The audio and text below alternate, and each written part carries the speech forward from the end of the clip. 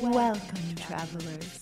We're aware that your journey was difficult, but prepare to have your questions answered, for you have been granted an audience with the Masters of Modern. And welcome back to Masters of Modern. I am your host, Alex Kessler, here with my co-host, Ben Bateman. What's up, guys? Welcome back to the podcast. I feel like I haven't talked to you in a couple of weeks. Kessler did an episode on that weird game, Hearthstone. Freaks me out. I stayed away from it. Gave you hives? Gave me hives. I stayed home. So, exciting things. We got the full spoiler on Friday. Yeah, it's really exciting. We know what's coming up. And it's definitely an interesting set. I'm not completely settled down on what my full opinion on it is. Let's call a spade a spade. This is a huge disappointment. The set, it's got some cards that are interesting. It's definitely, we're going to talk about our top 10 favorite cards in the set each. But overall, when you compare this to some of the last, maybe we got a little spoiled that we just got Delve in the last block and we got a bunch of cool stuff out of Origins and Abbott is insane. I don't know. When I look at this, I just go, there was no card in this set that I saw the spoiler and I went, that's the best card in the set for sure. 100% that's the best card. It was best case, I was like, yeah, that's probably the best. It's maybe I would see play in the second maybe. I think some of the issue, and we talked about this earlier off of the podcast, but the fact that they focused really hard on allies and Eldrazi's synergy, it feels very similar to kind of what Kamigawa block felt like, where it's you're very synergistic with yourself and maybe an older set that is popular. So yes, there's more than Kamigawa had because Arcane is not anywhere else, but it is very parasitic with itself, and that's generally a sign of a not my favorite type of set environment. Well, yeah, so I was saying this to you earlier. I noticed three things, and for the record, guys, before we just start ragging on the set, I haven't played with the cards yet, so I don't know. Well, there's also sweet stuff in it, and we're going to talk about some of that sweet stuff. But yeah, it's definitely half of Khan's block, whereas the most powerful set for Modern probably printed since New Phyrexia. There was some awesome stuff, yeah. It definitely is oh, right, this is what sets for Standard are supposed to look like. Because it's interesting you would compare it to Kamigawa, because if you look back at Kamigawa, you're okay, the thing out of Kamigawa that has the most unintentional synergy with the rest of Magic's history is the reference of spirits. And you saw this in Modern Masters 2 when they chose to use a lot of spirit cards and make Soul Shift a thing, because you can actually combine it with other spirits that have been printed. Right. The issue with making allies a reference is that allies have shown up in exactly 2 blocks ever. 2 sets. Yeah. Or 2 blocks now, 2 sets before this. And basically, I hate, as a designer and as a Magic card player, I don't like when I look at a card and I go, I'm being told how to use this, and it's the only way I can use this. As opposed to I'm being told that this is a card, and this is what I have, and this is a puzzle, and I can try to solve it any way I want. That's what's interesting to me. I do think, though, that they did something correct here, and which kind of goes against what you're saying. In this one, there are a lot of cards that are just arbitrarily allies. So back in Zendikar block, the original one, every ally wasn't did the ally thing, and their biggest regret was not making a lot of the level up creatures just happenstance allies. Yeah, because they would work with the allies, but not necessarily be mechanically linked. Sure. And in this one, they did that. So there's the white black vampire that just every turn you gain a life and they lose a life. Yeah, and it's an ally. It has nothing to do with allies other than just it being an ally. Yeah. Interesting stuff. So guys, by the end of the episode, we are going to count down each of our top 10 favorite cards in the set. Not just by the end, soon. Soon. Well, before we do that, though, I do want to talk a little bit about the most recent Grand Prix Oklahoma City, which was absolutely effing nuts. It was the best top 8 I've ever watched in coverage. So I'm just going to see if I can recount these offhand. The 8 decks that we saw in the top 8, we had a kind of a Rogue Brew Affinity deck. It was close to a normal list, but it definitely had some cool innovations. We had a Scapeshift deck. We had a Merfolk deck. We had an Elves deck.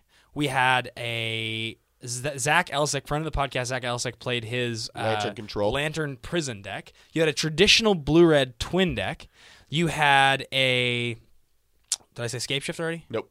You had Scapeshift deck. Maybe you did, but whatever. You said had it again. Amulet Bloom. I had already said Scapeshift. You had Amulet Bloom, and then you had Naya Burn. That is an insanely diverse top 8. Yep. It demonstrates everything that is good about Modern. It makes me happy to know that the version of Twin that was in the finals is classic blue-red Twin, not Grixis Twin. Everything is right. It's just right. This is so we talked about this when Tom Lapille was on the first time, but this is why I don't want Lapille, just for the record. You get it wrong every time.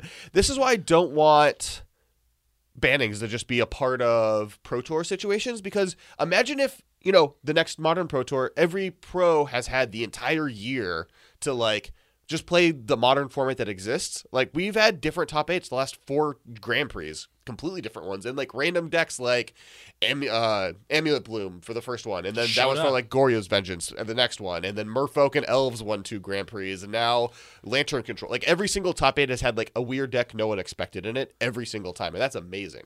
Yeah, I think, you know, we won't digress too much on the subject because we've talked about it at length, but it seems that the biggest complaint of the format actually comes from the high-level pros that are looking for a competitive edge, and it's difficult in Modern because it's such a wide field. But if you take that away from it and you just say, at a high level, competitive Magic should be fun, it should be interesting, there should be a certain amount of parity, and you should have the ability to play any number of 30 decks, then Modern is your format. It's the best format there is for that. Well, I think that's why most pros, and I think this also is one of the reasons this deck is so often in top 8s, most pros lean towards just them playing Splinter Twin. Yeah. It's the deck that gives the most options. Tom Lapilli said this when he was just on. Basically, the fact that like it doesn't really have any necessarily bad matchup because it can always just worst case scenario try and race in combo. Right. So that's definitely where I think why that deck A is so often in top 8s, because pros lean on it so heavily, and B, why it's so good. Yeah, it was very cool. I mean, I would highly recommend to any Modern fan that is listening to this and hasn't looked at that top 8 yet, go and look it up on YouTube. The semifinals as well as the finals are some of the most bananas games I've ever seen in Magic. He surgical extractions 3 Misty Rainforces out of his hand in turn 0 or turn 1. I think it was game. Was it game 1 or game 2? Game 2. So game 2, Zach Elsick goes surgical on your Misty. He dispels it. He goes second surgical on your Misty because now he knows that I need to get rid of it, and he's got 2 more in his hand. He got rid of. Oh my god, that was amazing. I mean, just some highlights from some of the things I watched in the matchups. The Splinter Twin on a Snapcaster Mage, bolting him for 15 by cloning the Splinter Twin, cloning the Snapcaster Mage, flashing back Lightning Bolt, casting 2 more Lightning Bolts, then casting Splinter Twin on the cloned Snapcaster Mage to clone it again, to then fire another Lightning Bolt for the win at 15 life, was one of the most insane plays I've ever seen in Magic. You heard the announcers counting it down, and they were like, okay, let's see here. Is he going to be able to... He would need 7 red mana and then 2 more. He's got the mana. This is after like 5 or 6 turns earlier. The announcers were noticing that BBD had missed the fact that he could have bounced his Splinter Twin off of his Snapcaster back to his hand with Cryptic and then recast it on Deceiver Exarch, and he missed it 3 turns in a row, and then he killed the Deceiver before he could do it. It was a crazy game. That one was nuts. In the end, Keranos beat Lantern Control, which was game 2. So game 1, Lantern Control won. Game 2, Keranos won, and then game 3 was the final match. Yeah, that was crazy. The Affinity matchup, which was like this weird version of Affinity that was playing Master of Ethereum, Galvanic Blast, Hangerback Walker. It was very interesting. It wasn't like that off the beaten path, but it definitely had some cool innovations. A little slower than your traditional Affinity. That one ended up going... He came out strong. He got thwarted by Twin. It went to mid-game. It looked like it was gonna. It was just getting there. It was getting there. It was getting there. And then all of a sudden the game shifted. I think that's the one we were talking. That's the 5 Lightning Bolt game, wasn't it? I don't know. I think it was. Anyway, the Affinity matchup was crazy. You guys should just look these up. You can see Rietzel playing Merfolk, also friend of the podcast, Paul Rietzel. By far my favorite top 8 I've ever watched on stream. Yeah, I mean it was Merfolk versus Elves. That was insane. Yeah. It was so much. The Dwinnins Elite, the new 2 mana Origins card that gets you a 1/1, was a heavily leaned on card. Yep. Just a very, very, very fun tournament. All right, so I think it's time to do top 10 cards from Battle for Zendikar. For Modern. I mean, as I said already, I don't think that these cards are good. But, I mean, just compared to some of the other things that we've actually talked about in the past, so, like, my top 10, like, okay, this should be, like, a metaphor, actually, not a metaphor. This should be indicative of how I feel about the set. Once I got to number 4, it was easy for me to rank 4 through 10. But 1, 2, and 3, to actually decide which of these cards would even rank in a top 3 on a top 10, that's the difficult part, because I don't think these cards are very good. Okay, fair enough. I mean, I do think the one comment I have to say is I think the power level is pretty flat for the modern possible cards. Yeah. That, like, when you really try and rate which one's the top 10, our lists are definitely going to be... I think this is going to also be the situation where our lists are going to be the most different ever. Interesting. Because you like these cards more than I do. No, I based off of me peeking, I think we have different cards. All right. All right, interesting. All right, so number 10. First on the list, we go down. Mine is Crumbled to Dust. So that's the colorless Sowing Salt? bunny ear sowing salt. I have that at number 4. Yeah, I think that's definitely going to see play. I guess the reason I didn't put it higher is it is just like a blatant sideboard card that isn't necessarily better. I mean, it is better because it's one less mana, easier to splash. Yeah. And it like is, I guess, less hated out by anti-red cards. Yeah, I mean, I think the reason for me that I put it at 4, the reason I think it's a better card than you're giving it credit for is that Sowing Salt has always been a powerful effect. It's a little slow, but one of the biggest hindrances of that card was that having to play double red just so you could get away with Sowing Salt was always kind of like, well, if this fits into my sideboard, I'll do it, but it's not like I'm not going to go out of my this way is for much it. more splashable. Yeah, and that's very relevant. I also think, just in general, Sowing Salt's lack of availability. I think just now everyone's going to have this card, and I think sideboard cards are often not for everyone, but for a lot of players, especially at GPs, you're like, well, I don't have Sowing Salts, so I'll play some other card. Totally, like, right. So it's not a card you go out of your way to get, but now everyone's just going to have access to the effect. I've like totally been at a Grand Prix and been like, I can't find Sowing Salts. All right, dealers, who has a Beta Stone Rain I can buy? All right, so what's your number 10? My number 10 is kind of a funny one. And this is classic. Like, this is a classic, like, of the kind of card that I would put on that's probably just garbage. Actually, let's go back. So for those who don't know, I realized I didn't explain what Sowing Salt even is. So it's this card, Crumble to Dust, is 1 red, 3 colorless. Exile target land, and then you can search target players, your opponent hand and library. It's just non-basic, though. Yeah, non-basic. Yeah. Exile target non-basic and search their hand and library for all other non-basics with the same land and exile them. So it's hand, really good graveyard, against... and library. It's classic lobotomy effect. Yeah, it's meant for Tron. It hates out Tron decks. It also is okay against Amulet decks because you can get like a chunk of their bounce lands to make it slightly less good.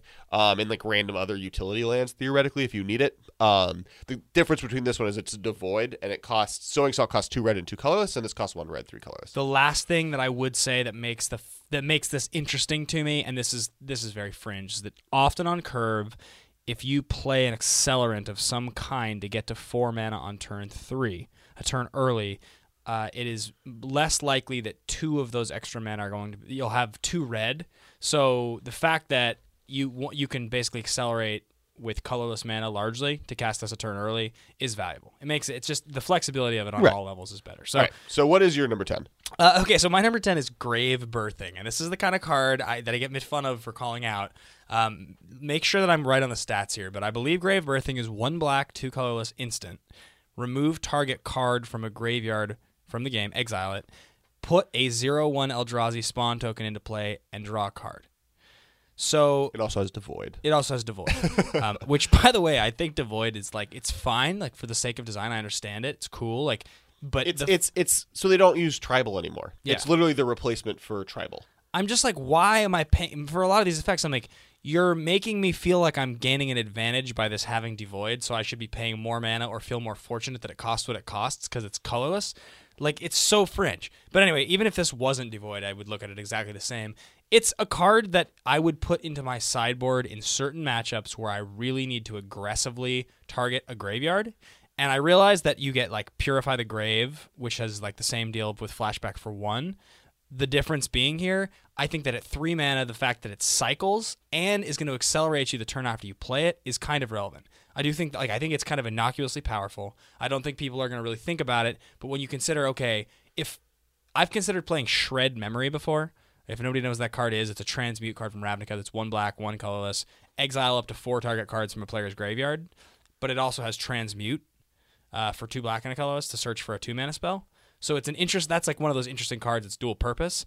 This to me is kind of the same thing, except it's at instant speed. You get a card and you get a ramp out of it. I mean, I guess the ramp is a thing, but why not just play Relic of Progenitus? Because Relic of Progenitus is like Relic doesn't target though, right? Relic is exile a card or it's the whole graveyard. Yeah, true. So what I like about this card is that it's an instant. So you have it at your disposal in response to whatever them It's like going. a surprise. Yeah, them going for it means you get to respond. It's the kind of card that in a GP or any tournament, a lot of people aren't going to expect you're playing this card. It's a bad card on the surface. But if you get them with it once, it's not like I just get you. It's not okay. Their Finks goes to flashback. For 3 mana, you exile the Finks without persist. You draw a card and you get to ramp your next turn. Okay, it doesn't seem bad to me. I think then this is a card that feels good in decks that aren't playing green or white, I guess. Sure. But that's still 3 other colors. So yeah. It's interesting. I could be wrong. As a sideboard card, I like it. Cool. All right. Now, number 9. My number 9 is Scattered to the Winds. This is the blue colorless counterspell. It's the cancel that For has 6 mana makes a 3/3. Yes, exactly. I think Has Awaken. it has Awaken, so it makes a 3/3 as Awaken 3. It's a cancel. I think that this is the type of spell that offers a lot of versatility, and I think people are kind of underrating Awaken cards in general. Yeah, I think Awaken's powerful. Yeah, I mean, it's really Evoke. It's literally Evoke. Yes, It's slightly different no. since it's the land versus a creature, and you're like not technically getting an extra card because your land now is the creature that was in play. But in reality, it's you get a spell, or you can pay extra mana to get a creature with that spell effect still happening, which is exactly what Evoke did. This, I think, is their like answer to be able to fix Evoke. It's very cool. This specifically on cancel is a counter spell that can eventually become a creature is exactly what control decks are generally looking for. Kind of.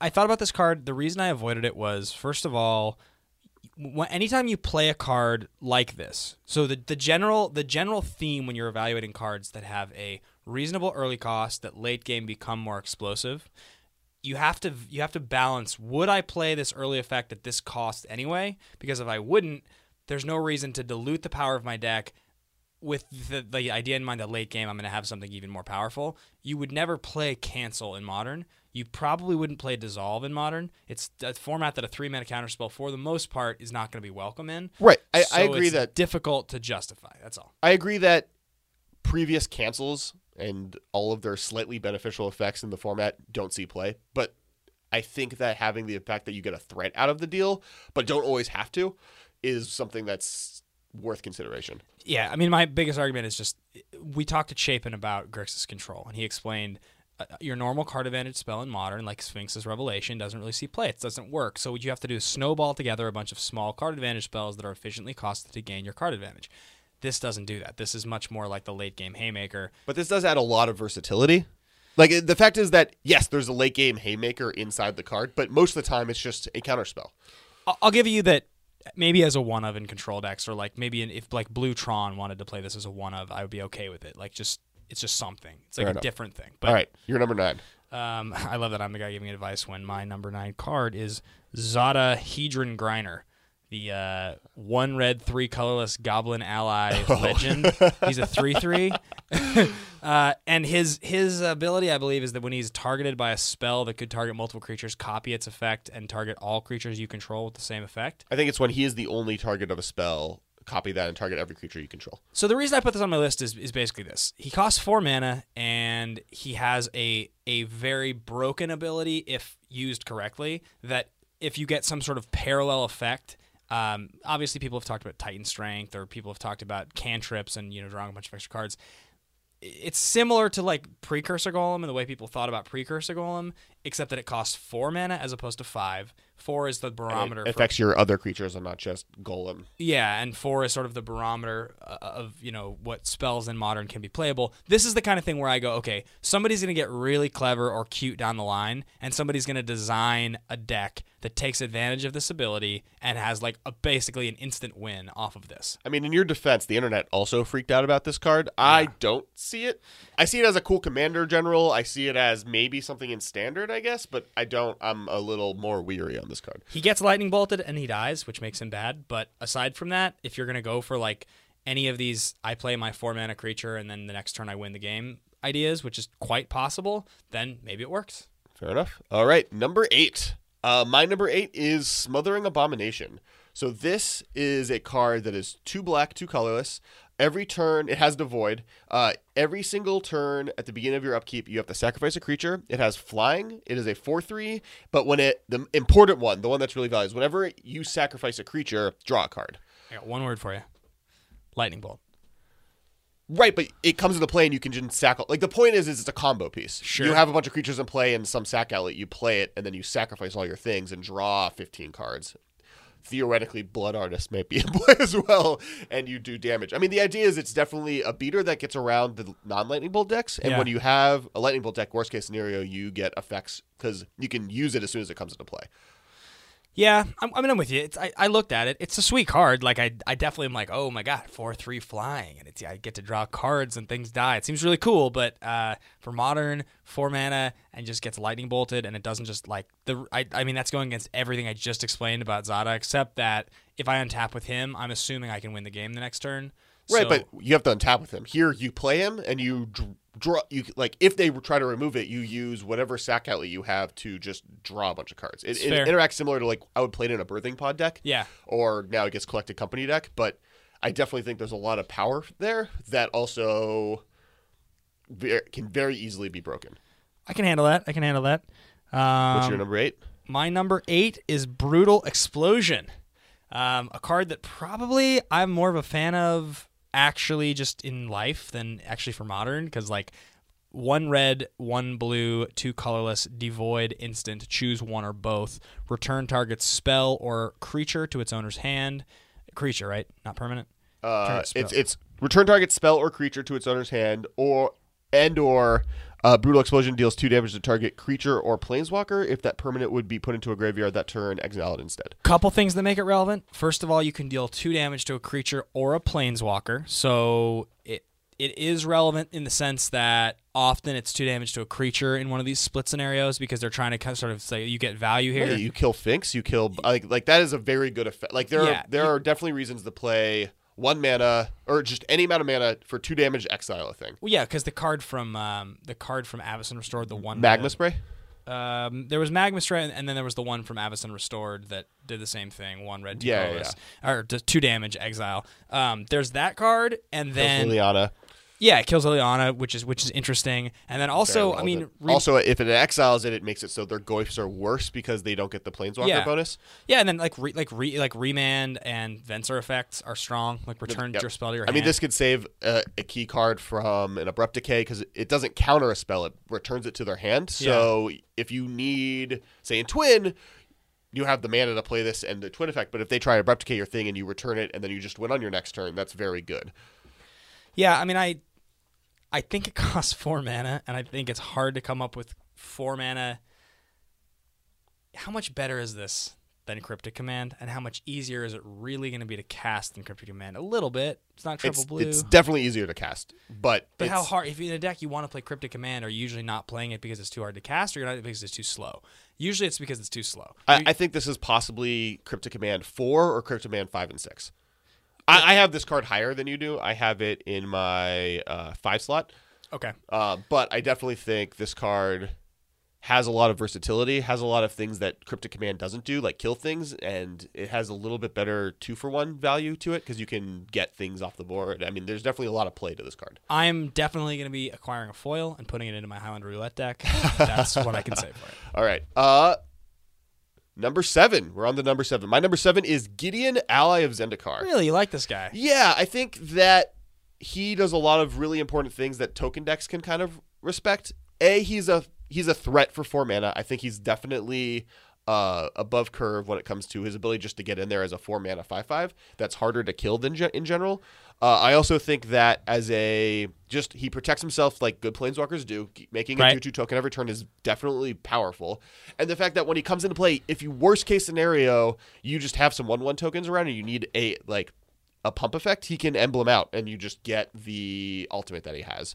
So like the fact that he does 3 different things pretty strong as soon as he comes into play, all valuable. I think he's very similar to Elspeth with a slightly better with a slightly better use when applied to decks that are playing Lingering Souls. So I think he's a little bit better than maybe Elspeth has been in the past. I think that's fair. I mean, you don't see a tremendous amount of Elspeth in Modern. I mean, you see some. True. But I looked at this card, and the thing that stuck out to me that I liked the most was Gideon at 4 mana is cool because Gideon at 5 mana was always a little slow. And I also like the fact that 2/2s for 0. I mean, anytime 2/2s for 0 just is sweet. Like, I like that a lot. Right. Well, look at not Ralzeric, the red-green bad guy from last year, Xenagos. If you look at Xenagos, like, he's probably close to playable. The problem is his plus is pretty irrelevant in Modern. Yeah. Where this is a much better plus because getting a 5/5 indestructible, prevent all damage done to it creature is very good. It's fair. I'm going to move on to another silly card that I think is awesome. Okay. Number 7, Herald of Kozilek. Devoid. He has no color. He is 1 blue, 1 red, 1 colorless for a 2/4. I think he's an Eldrazi. And he makes all colorless spells. Is it colorless spells or colorless creatures? Colorless spells. All colorless spells you cast cost one less. colorless less to cast. So anyone who listens to this podcast knows I love Grand Architect. Everybody who listens to this podcast knows the combination of cards you surround Grand Architect with to make him good are always awkward because of the fact that they're curves. This doesn't work with Grand Architect. I know, he's not blue. The question I had to ask myself was, is this just better than Grand Architect and what Grand Architect was trying to do originally? It's not a Lord, but it has 4 toughness to begin with, so it doesn't just get lightning bolted immediately. It essentially, its ability has haste in the same way that Architects did, and on curve with Ethereum Sculptor, it's sweet in all the same ways. I mean, well, I think Grand Architect requires a lot of things to go right. This, plus the fact that you can play 8 of them with Ethereum Sculptor, does give you a lot of play in very interesting ways. So I definitely think there's the fact that that is so consistent and that effect now is available in that way makes it much stronger than what you were getting with Master of Ethereum, which was pretty inconsistent and Grand Architect, not resistant to damage from lightning bolts and other effects. It also should be noted the second Herald of Kozilek is cheaper off the first Herald of Kozilek because it's colorless. True, which is relevant. Well, same as Architect? No. No. Ethereum Sculptor. Ethereum Sculptor. Yeah, the same thing. So that's pretty interesting. But anyway, that is kind of, I know that's a stretch, guys. If you listen to the podcast, then you know that this is one of those things I'm kind of obsessed with, and it's just jumped out at me. So, all right. So we're now the last card in the top 5. Mine is, or do you want to go? Well, I guess we'll switch for the bottom half of the top 5. All right. So the last card for the top 5, mine is Retreat of Coralhelm. Retreat of Coralhelm? Yeah, you don't even know what this. You don't even know what card this is. No, I know what it is. It's a blue card. I know it's a blue card. No, I feel like it's so crazy that you and I came up with like such. So this is a blue for lists. 2 colorless, a 2 colorless and a blue. Landfall. Whenever a land enters the battlefield, choose one of the 2 things. That's part of the enchantment cycle. And the 2 are you may tap or untap target creature, or you can scry one. The thing to remember is there are actually combos with it already in existence. So the fact is that with Knight of the Reliquary, you get unlimited Knight of the Reliquary triggers with it in play because you untap Knight, so you can cycle through your whole deck, making Knight not infinitely large, as large as many lands in your deck, plus you get the effects you need to maybe get him through to kill them. You also get double triggers if you have fetch lands off of it. It also does interesting things with Sacred Tribe Scout, and you can make an enormous amount of mana with Lotus Cobra with the ability to get a turn 3 Emrakul into play. And there's like a lot of consistent effects that kind of go along with it in the format that there's definitely something possibly interesting to build around this card.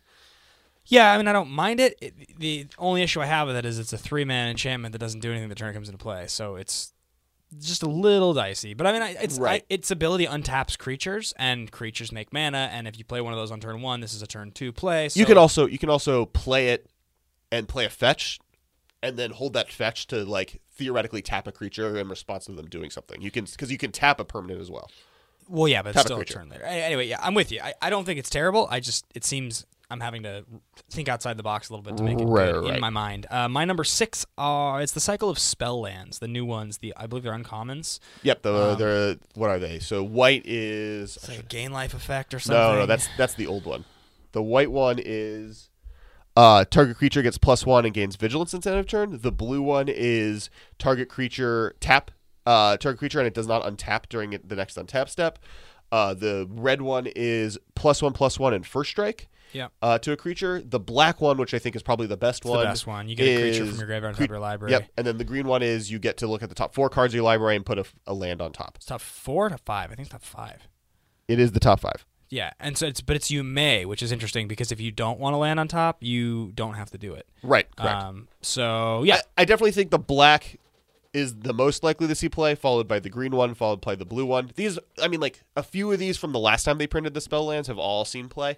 The red and the black. Bojuka No, Bog. Bojuka Bog and the white one were in standard, the red one saw the most play, but in the Eternal white one Farmers, is the protection, yes, so yeah, correct. you could attack through. That's right. Yeah, I mean, and back in the day when they got printed, when they were in standard with Night of the Requiem, it was very powerful with these cards because you could sort of toolbox your deck. Well, and the green one saw play because it makes the plant token. Like the were World pretty Wake good. cycle was very good. Actually, yeah, Halimar Depths I've used in a bunch of decks before. That card's powerful. Well, I mean, yeah, it's pretty powerful. Yeah. The original Zendikar cycle didn't see as much play. I think the one that saw the most play was Teetering Peaks, which is the red one, and then the other 4 from the next set were the ones that saw a lot of play. Halimar Depths, the protection from color, Sajiri Step, like all of those spell lands are powerful because you get a free effect from a land that you're just going to play anyways, and it lets you kind of move your curve around.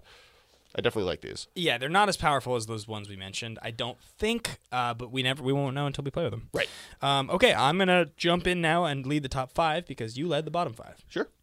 Go for it. My number 5 card, Ally, Elf, Flunky or something, Beast Caller Savant.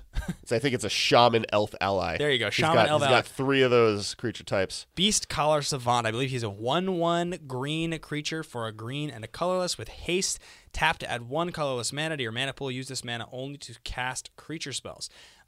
Here are the reasons this card is interesting to me. Number 1, creatures that come into play and add mana immediately, or that add mana and have haste, are remarkably rare. Number 2, he's an elf. Number 3, elves. Wait, is it 1 mana of any color or 1 colorless? Any color. Yeah, any color.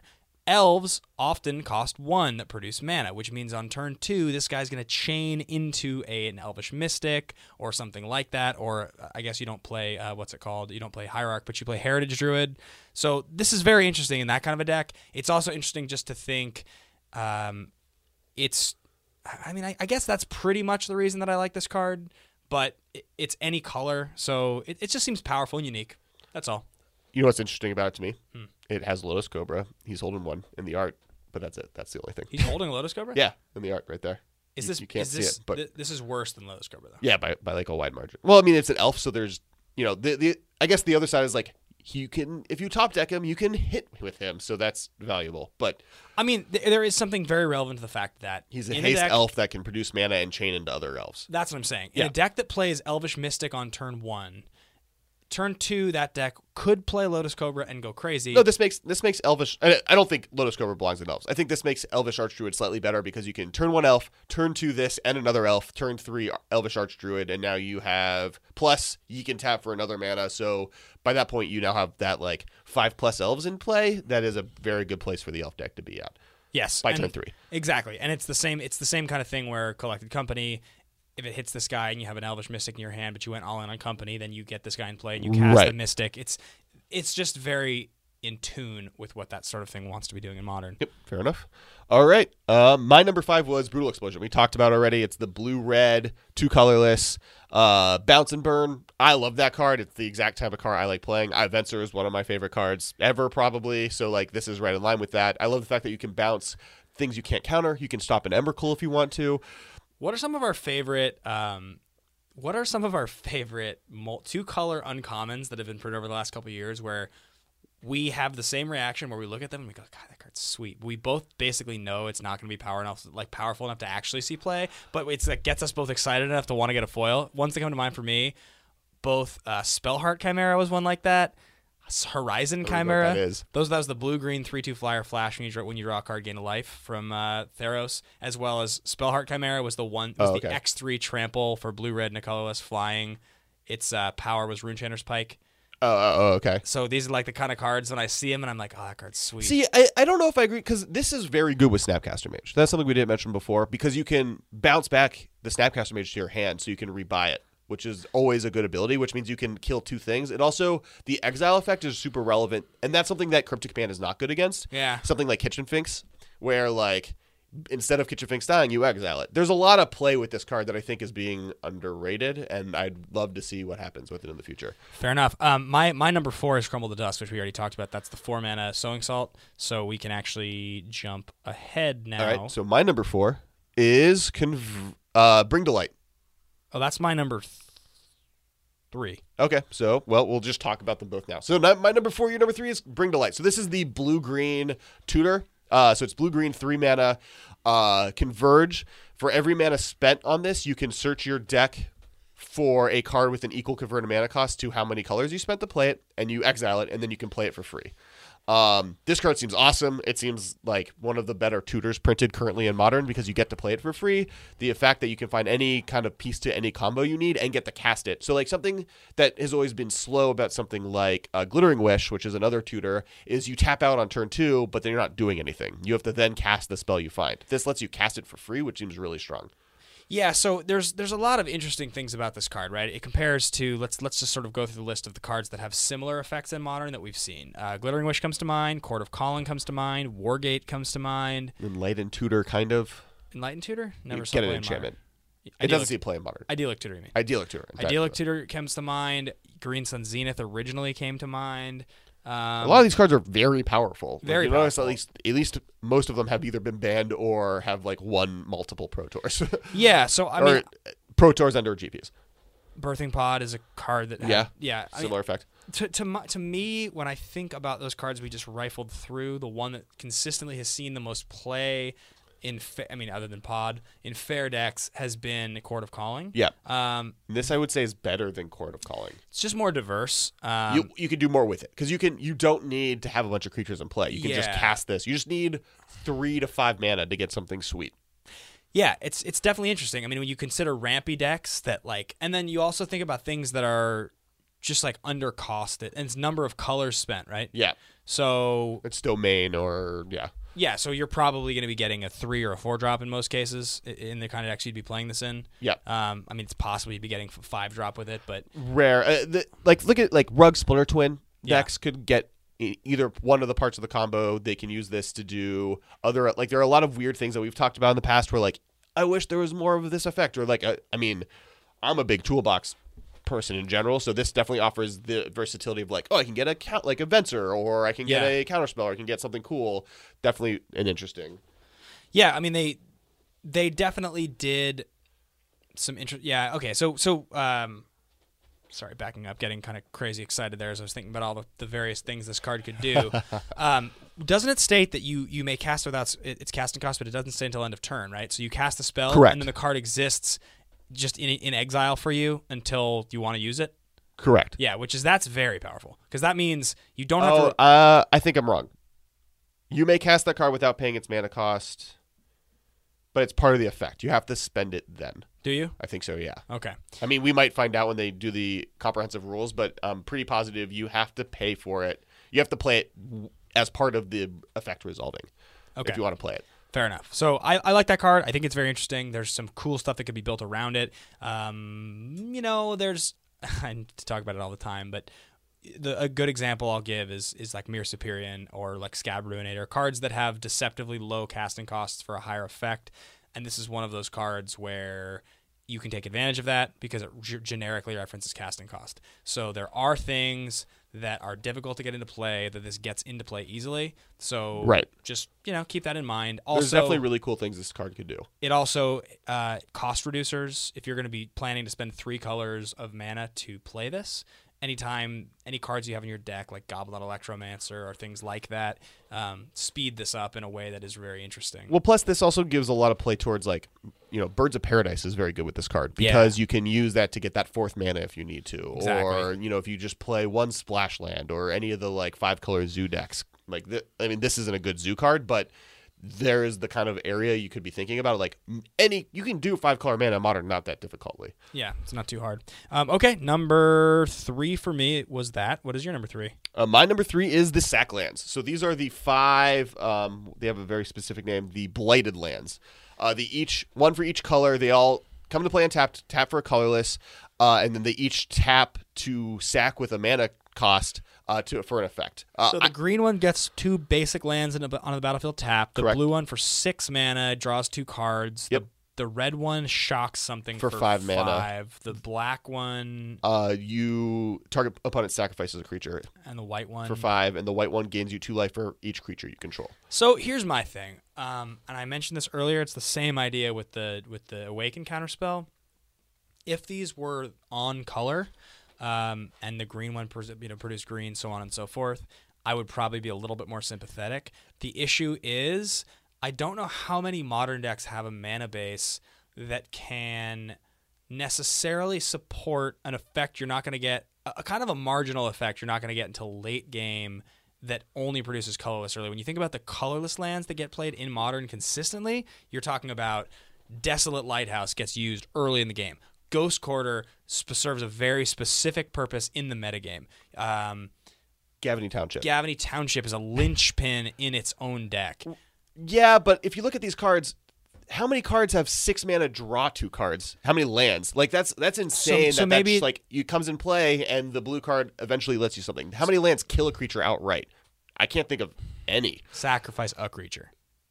Right, but that card is dead now. I mean, yes, it's not destroy target creature, but like even target player sacrifices creature is very good. And like against a twin matchup in like Grixis Twin versus regular twin in Grixis decks, like this lets you kind of beat the mirror because they're only going to have 1 creature and it's going to be the one they combo on. For the sake of Modern, in the mana bases that I've built for the decks I've come up with, it's always like, okay, how many of these colored slots can I turn into a colorless land? This is your 26th land. Okay, but I'm saying like you would want to be fitting Ghost Quarter into your deck, into your main deck if you could, in every Modern deck anyway, just so that game 1 you'd have game against Tron.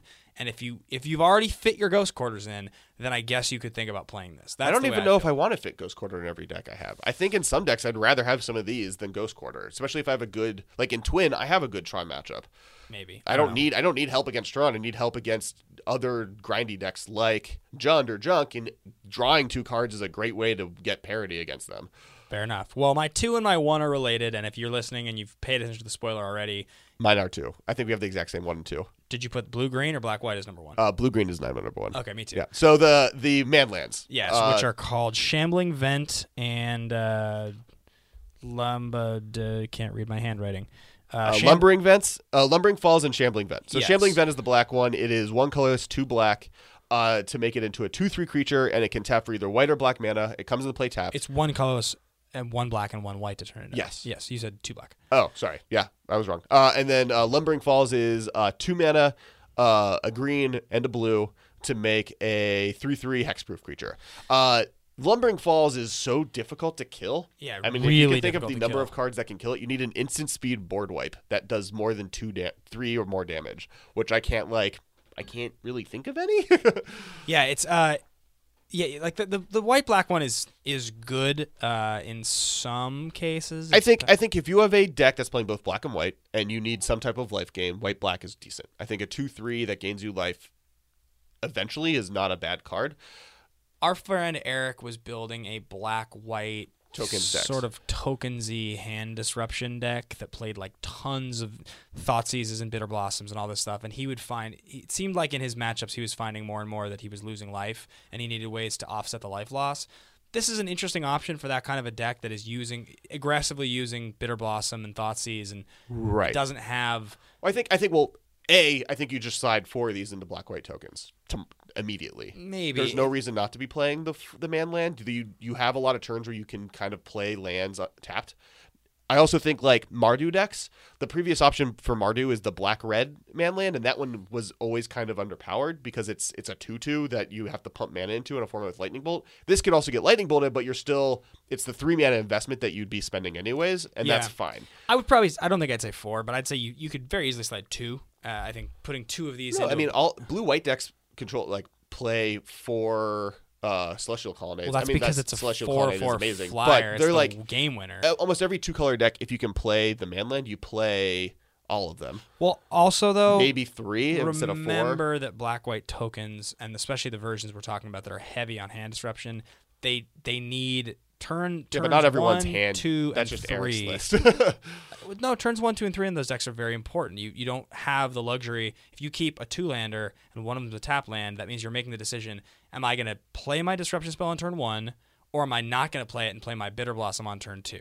And you don't want to be in the position where your curve is like affected heavily like that. So that's why I'm saying 1 or 2 of them. I don't think you can get away with 4 of them in a deck that has a low curve like that. Whereas blue-white, those control decks that play Colonnade, turn 1, you're often Colonnade. just playing Colonnade. You don't care. Like so, but I mean, you could be right. I don't know. And the thing to keep in mind, though, and this is for all of the lands we're talking about, is these let you go high on lands. Like, the reason that Jund is able to play 24, 25 lands is because it has the red-green man land. It's able to, like, get away with the fact that, I can get in there. And another question is yes, a 3-4 reach is better because of Lightning Bolt, but how much better? Like, I would rather maybe even play a split of white-black and green-white than the 4 green-white in Abzan, because A, versatility, I have different effects when possibly I need different effects, but B, my black-white mana is way more essential than my green mana. I need 1 green mana for Tarmogoyf, that's it. I need 2 white or 2 black for many of the spells in the deck. I'm with you. I think the only thing there that I'm like really focusing on is just the difference between 4 toughness and 3 toughness is so significant. I mean, it matters so much putting 3 mana into your land that then gets bolted. Then it, you know what I'm saying? That's like backbreaking. Oh, but 3 mana, like, there's a lot of creatures that see play that are 3 mana, but this, you don't have to do it. But it's a land. They kill your land for 3 mana. Right, but you don't do it turn 3 or turn 4. You do it turn 8 when you're like, well, I'm top decking, but I have this land that's just been sitting there forever that I can now get a huge advantage out of. It's my number 2 card. I mean, let's yeah. So, but as far as the blue-green man land goes, that was awesome. It's interesting to think that the black-white one has more of a home. The blue-green one, in the slower decks that play blue-green, you're actually harder pressed to think of decks that would play it. In fact, I mean, like, blue-green Infect is a deck that might play it just from the fact that, A, they have a little bit more time where they can play a tapped land because it's so much of a just like... No, I totally disagree with you. I think it doesn't fit there. I think the best places are so efficiently. Is Rug Twin. I think this is better than the other options they have because it's so much more of an inevitability. Yeah, and it's very hard to deal with. Yeah, that makes a little more sense to me. I was thinking because the other slow decks in these colors are like Scape Shift, but like that doesn't want this card. That doesn't. This doesn't. Unless you're cutting spells for it, this card because your lands are very specific. Yeah, exactly. I mean, this is the kind of card that I go. Is there a rug control deck that's going to come up? Well, but something to keep in mind, these could be like there are the 2-color decks. Maybe in enemy colors have not seen as much play because they don't have a good man land. Yeah, or they don't have a man land at all, and these might offer that to those colors. There might be like I do think black-white tokens gets a power level boost because they now have a man land. I do think blue-green decks, like some type of blue-green tempo deck, could get a shot on the arm because now they have this very difficult to fight threat that just exists for the mana and makes their deck better just from a consistency level. Well, let's just think for a second. Just spitball. Okay, so if Grixis Control is a very strong deck we've seen recently, let's just say you cut the black out of Grixis and you make that rug instead. So your Angler becomes Tarmogoyf, which is, I mean, a negligible difference. I guess it's 2 and it's going to be smaller, but nonetheless, like it's what people have done in the past. Yeah. This is a card that would slot into that kind of a build very easily. Well, not to mention, how does Grixis Control beat this card if you're able to get rid of their 5/5s? Like if you can kill their creatures, if you have any type of removal spell or bounce spell even, because Delve is terrible against bounce spells, how do they beat a 3/3 hexproof? Yeah, I mean, it's a very, very difficult card. Same as Twin, to be that totally honest. Like, how does Twin beat this card if you have more than 4 mana? It's a 3/3. I mean, like you'd have to. Yeah, I guess Deceiver Exarch blocks it, but you're like slag storming creatures. I guess. Like this is another card that I think makes like blue, black, green, so Sultai decks a little bit more viable because it's lightning bolt resistant. I mean, to your point, like one of the problems with creeping Tar Pit is that it just dies to everything.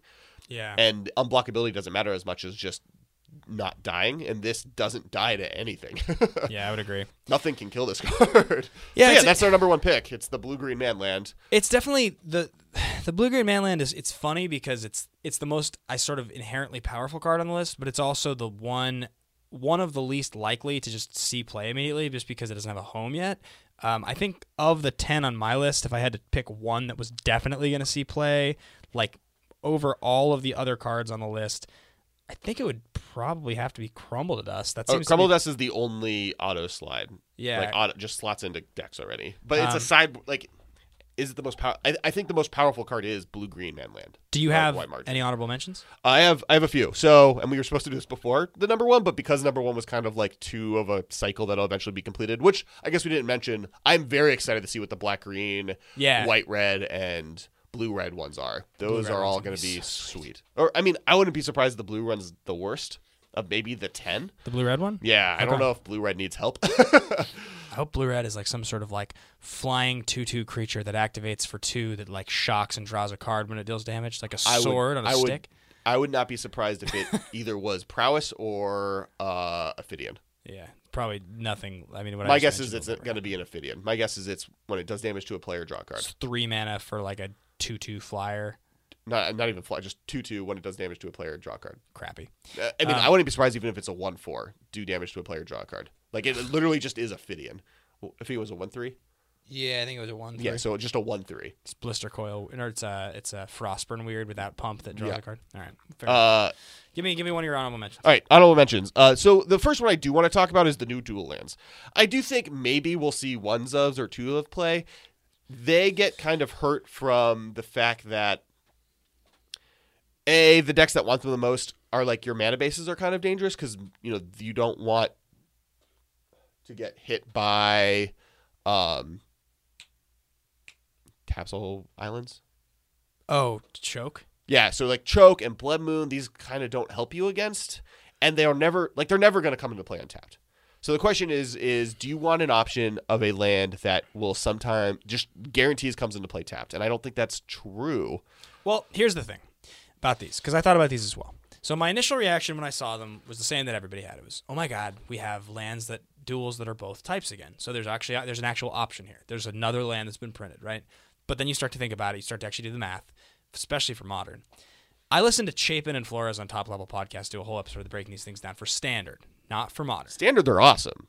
And Chapin's whole thing was he was like, imagine you're playing a deck where the first 2 lands you search out from your fetches are basics. You just make your deck so that you can function off of all these different fetches, and you fetch 2 basics, and now the rest of the game, why would I ever play a pain land? Because every single every battle land, I pay once and I get it forever for free. And it's if you think about it, obviously we don't play pain lands in Modern for the most part, but there's enough 2-color decks that are playing a lot of fetches with maybe 2 shocks where it wouldn't really hurt to play 2 of these plus your 2 1 shocks. or 2 of them. Yeah, so I think that's possible. And you could structure it so that turns 1 and turn 3, you search out basics, and now the rest of the game, you have you can just search these guys out first, and you don't have to bother. It's a marginal. So I guess my question situation. is, all those 2-color decks, most of them would not play these over the fast lands. You have to have 3 or less lands, and they come into play untapped. But those only are allied colors. Oh, these are only allied colors. True. The other thing I would say is, I'm already not playing full sets of shocks in any of my decks. Yeah, and a shock is just always better than this in Modern because most of the time this is going to come play tapped. Where same as I can always fetch a shock and let it come into play tapped. In Standard, these are awesome because there's a lot of lands I'd play that come into play tap but fix my mana. Tri-lands, the Scry lands, the fact that I can tutor these with the fetches in the format, like you can play pretty much any color combination you want in Standard starting 2 weeks from now, which is going to be awesome. Like I'm completely in favor of what Standard's going to look like with these. Yeah, but the 3 and 4 color Standard aggro decks are going to be sweet. Right, so that's cool. Modern, I don't see them seeing play. All right. Maybe as a 1 of or a 2 of in some 2-color decks. We're running short on time, so I'm actually just... You want to rattle your... I have 3. Do you want to finish yours? Sure. The next one is Painful Truths. This is the draw 3... Or Converge draw cards. 1 lose black, life. 2 colorless. I think just drawing 3 cards for 3 mana is very good. I think Jund and Grix and other decks have played Harmonize just for that effect, and this is just better than that in most cases. I think it could see play. I don't know exactly if it's going to, but it's definitely a powerful effect that we haven't seen a 3-mana draw 3 cards straight up ever. It's fine. It doesn't get me overwhelmingly excited. I think that the difference between a 3rd card and a 3rd life and Scry 2 off of Read the Bones is maybe a half a percentage point in my mind. Like selection is significant. Scry 2, draw 2 is like not modern playable. So I don't know. I can't see it, especially when you would have to have the third color. So you're curving out. I don't know. Just whatever. It doesn't. It's better, but it's maybe better by like 6%. And I don't know if that makes it playable. What's your third? Zulaport Cutthroat. Okay. This is the Blood Artist 2.0. So exactly what does it do? So it's like Blood Artist. So Blood Artist and this both have when a creature you control dies, including this one, you gain a life and they lose a life. How much does it cost to play? 2 mana, 1 black, 1 colorless. The difference between this and Blood Artist is Blood Artist triggers also off of your opponent's creatures, and this only triggers off of your own. Mind you, the decks that generally want to play this kind of effect is about abusing it on your own side. This is a card that I could see, like, having 8 Blood Artist effects makes Blood Art, like, decks that rely on that effect much stronger. Well, that'll lead directly into my honorable mentions. The first one I'll mention is Blister Pod, which is in line with what you're talking about. Blister Pod is 1 green for a 1/1, I believe, that when it dies, you get a 0/1 Eldrazi into play. Right. It harkens back to Doom Traveler. There's also a black colorless 2/1 that does the same thing in this set. Yes, but it's cost 2. So Yeah. I was saying before we started recording this, it's not that I think that Blister Pod is like overwhelmingly powerful. I saw Sam Black tweet about this, and he was like, it's interesting that when a set comes out where the most powerful card is green Doom Traveler.